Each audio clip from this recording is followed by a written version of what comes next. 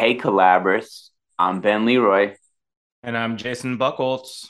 and you're listening to Collabracast.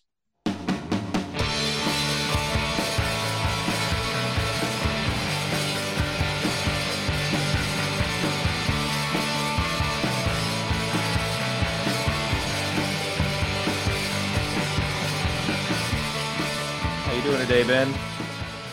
Mr. Buckholtz, I'm doing well.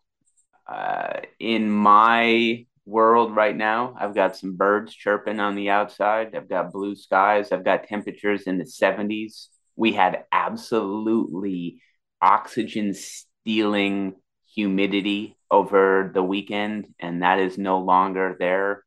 So no complaints except that my camera doesn't work. The lighting is crappy on this podcast, and this microphone may or may not be working. But how is the weather there? I haven't stepped outside yet. It's a little early here today. Looks nice, looks clear, looks somewhere lowish to mid 60s, I'd guess. Awesome. I'll have to pop out and see what's happening out there. Yesterday was very nice. It was not too hot, not too cold, just kind of that end of summer, although it's not the end of summer, but it kind of is because the kids go Yeah, back to school tomorrow. So it's we kind of has that lamented end this. of summer feel. Yeah, we lamented this off the air. Why are kids going back to school in the beginning of August? I don't know. I don't understand. It's just creep, just school year creep. The pace of this new world with their refrigerators and their microwaves and their horseless carriages and whatnot, it's too much. It's a lot. It's definitely a lot. Kids aren't happy about it. You At know what? least I one guess of I'm them not isn't. surprised. The kindergartner, the inbound kindergartner is pumped. The inbound eighth grader, not so much. But yeah, we'll see how it goes. Big transition. Little bit of housekeeping here. I want to thank everyone who participated in the free query letter review last week. It was great to see all of the people and all of the different books that are being worked on. And it's really, I have to confess this part, it is a lot more fun to work on query letters when they aren't query letters being sent to me as potential acquisitions, and they are instead just writers who are trying to capture people's attention. But knowing that I can be involved to do that the best that I can and then have no more obligations. I'm not acquiring the book. I don't have to see the book through to publication. I don't have to talk about cover design. I don't have to talk about rights. That is really freeing and liberating to be able to do that. I look forward to doing it again in the future. I think people seem to be genuinely happy with it. We did a couple drafts back and forth in many cases. I was able to use Bookscan to go get comp title sales reports so that people would know how to best position comp titles. It was it was a putting into action some of the things that we've talked about on previous episodes of Collaboracast about how to write the best query letter and all of the little nuances and the doesn't make sense, but it is the way it is machinery of the publishing industry. So a lot of fun. Thank you again for those people who are participating.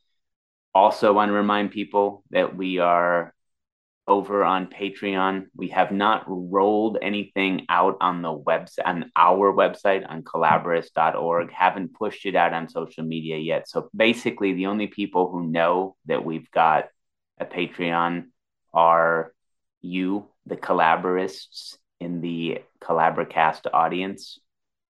But want to remind you that there are a lot of really cool perks to be had over there.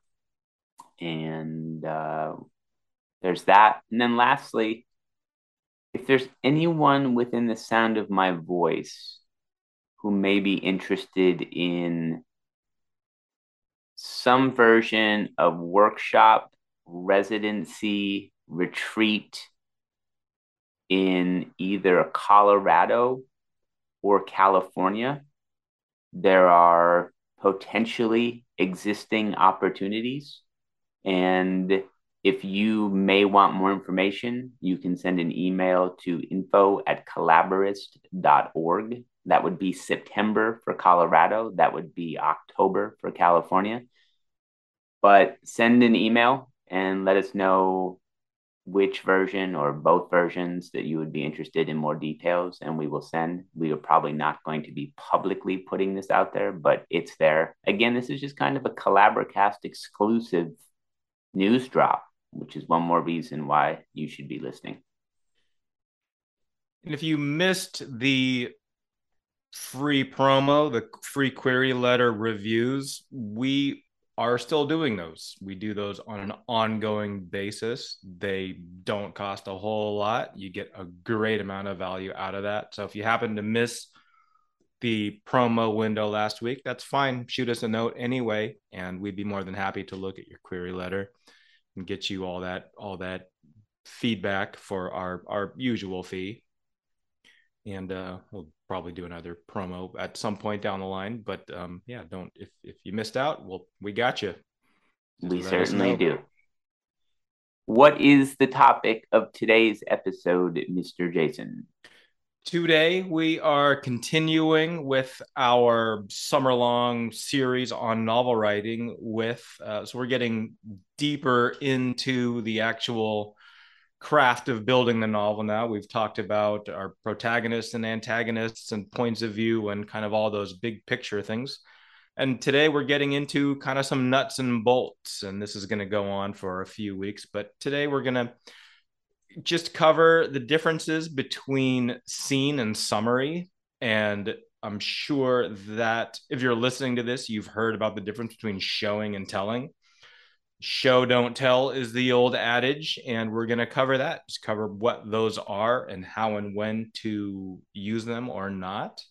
And then that will set us up for next week when we take a deeper dive into scene building, into all the elements that make up scenes.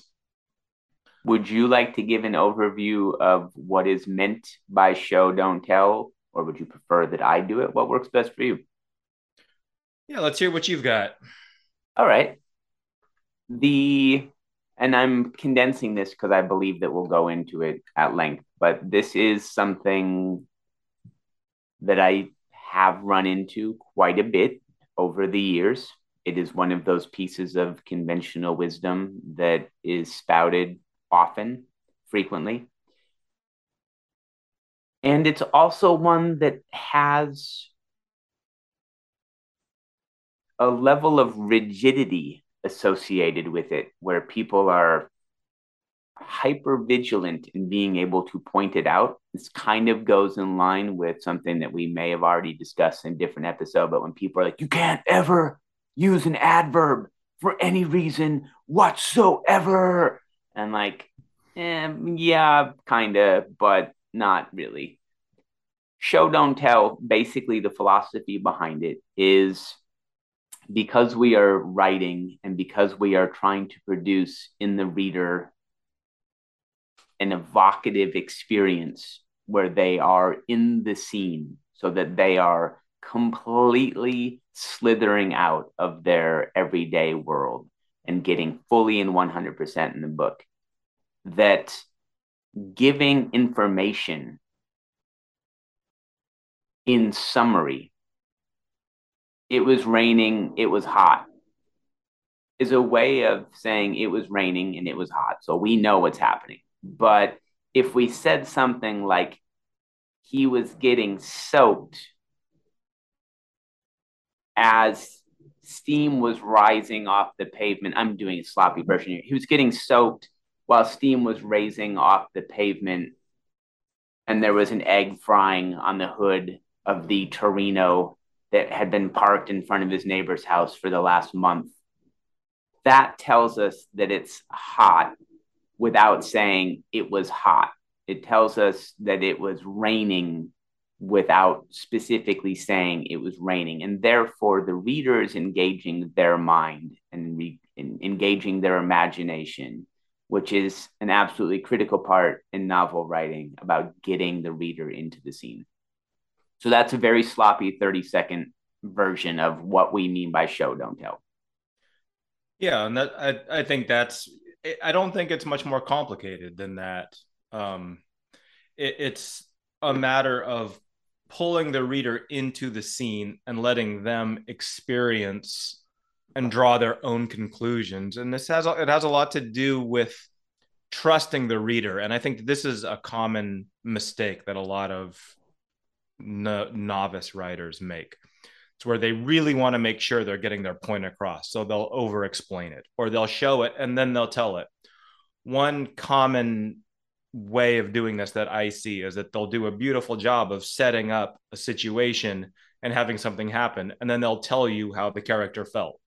So let's say it's a war book, and you've got some soldiers that are walking by, and there's an IED, an explosion goes off, and then it might be tempting as a writer to say they were surprised.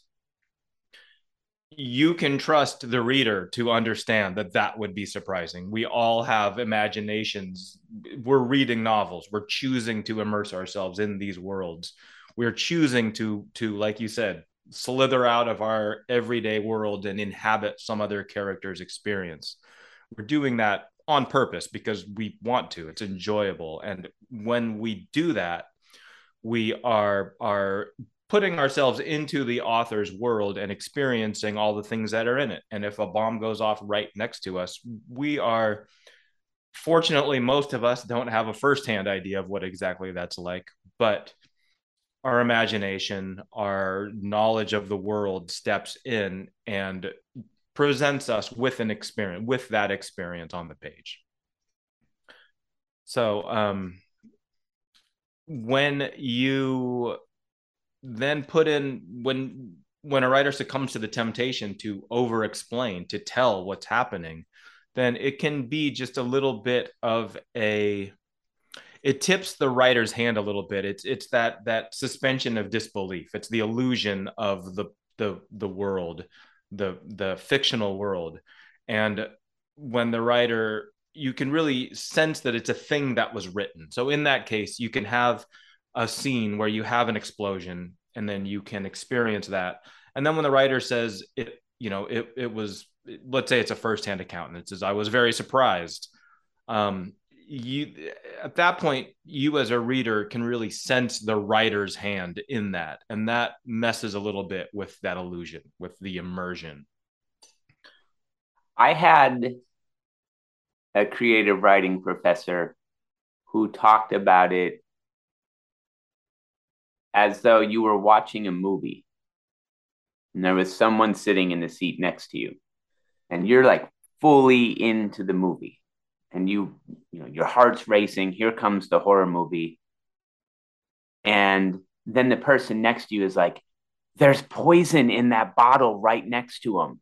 And it's like, yeah, I know. Like, why are you telling me something that I know? And now you've pulled me out of this. Now I'm mad because I was fully surrendered to the story. And now I've got this thing on my shoulder being like, this is what's going on. No one wants to watch a movie with that person sitting on their shoulder, in the same way that people won't want to read a book if every now and then, if it's a frequent thing of like, do you understand what's happening here right now? Like, this is what, stop. Just stop. Right. Yeah. Like your movie theater example, it pulls you out of the movie and back into the theater where you're sitting in that seat with, your feet stuck to the ground with popcorn butter and, your annoying friend who you wish you hadn't come to the movie with. Right. No matter how good the movie is. Right. So yeah, I think that's a good example, but it's, trusting the reader has a lot to do with it. And it's, as a reader, I would much rather get the sense that the writer thinks too much of my intelligence than talks down to me. I would rather not quite fully understand things than have things over explained to me like I'm a third grader, which I need sometimes. Sure. Right. If I'm, looking at a YouTube tutorial of how to fix my garbage disposal, yeah, I'm assume I'm a third grader. But if I'm reading a novel and I'm fully immersed in your scene, then just let me go. And I don't have to get every single little thing Well, Hopefully I will, but what a perfect example for you to bring up, though, and the contrast between fiction and storytelling and words as instruction and nonfiction. Like with the garbage disposal, yes, tell me everything. Don't just show me the video of what you're doing. Tell me like I'm a third grader. But that's the conveyance of how to knowledge, which is a completely different form of word usage than storytelling. If you are going to tell me a wildly fantastic story about how there happens to be a whole civilization at the bottom of the garbage disposal, and every time you turn it on, it becomes like a natural disaster to them. It's this tornado blade that's coming through and cutting everybody up. Then maybe don't tell me about like, well, this is a steel part, and then I don't care. Like I want to know about that. But as long as you're telling me how to fix something, I'm good with just tell me. Just don't shroud it in mystery and allegory and metaphor. Just tell me which parts I need and which screwdriver I'm going to get. yeah, define every part. Don't assume that I know what the who's it is versus the what's it. Just break it down. Exactly. Um, your movie theater example. So I think so scene versus summary is a little bit different. It's a related but similar dichotomy. Summary is, in a sense, a type of telling that's not bad. That is necessary in some places. It's the right way to convey information. The difference between summary and scene are a a summary is a way of writing a description of a lot of things happening in a short period of time, or I should say, in a short space on the page. A scene is when you slow things down to real time. So, whenever you have something like dialogue or sensory details, you're writing a scene. Most of most pages of most novels are going to be written in scene. They're going to be real time. They're going to be kind of cinematic, where you see characters walking and moving, and you see the setting that they're in. You hear they're having conversations with other characters. Those are scenes.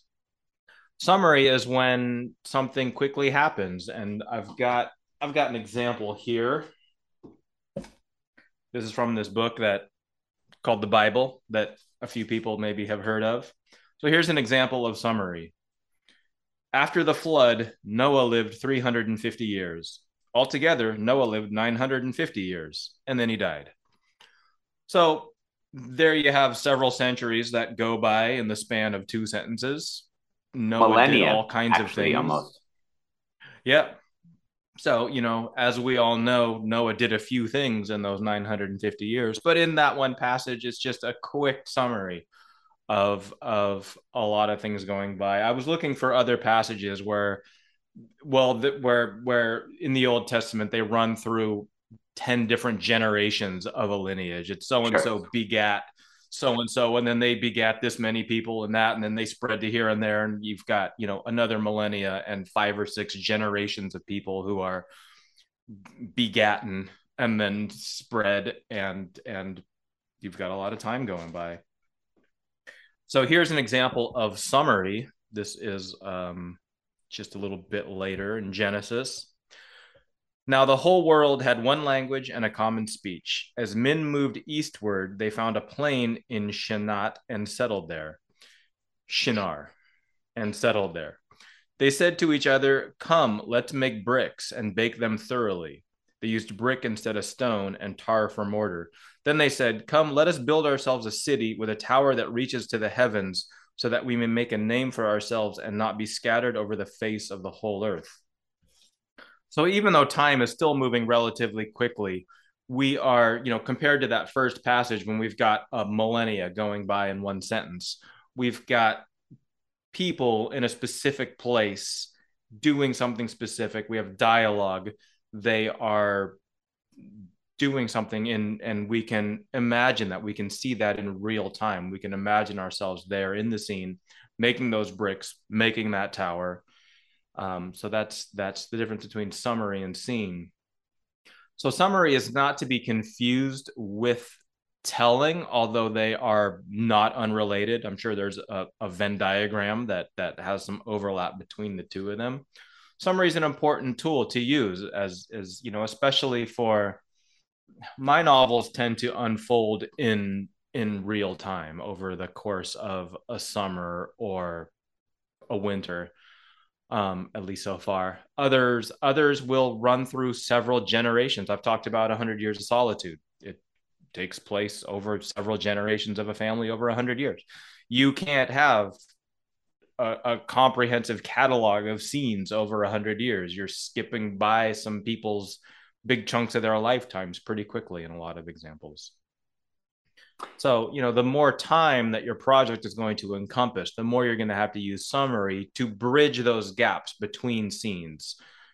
And scenes are what you want to use when you have something that is really pivotal to the plot, when there are heightened emotions, when there's something that you really need to slow down, you need to focus on a change in a character's fate or their feeling state, their understanding of the world.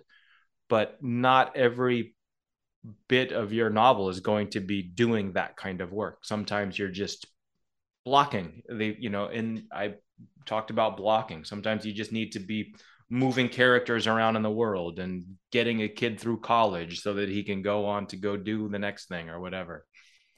If you're looking for a scene in the Bible while you're out there thumbing through it, I would recommend going to the book of Matthew and reading the Sermon on the Mount, because now we've got Jesus in action, speaking to a crowd.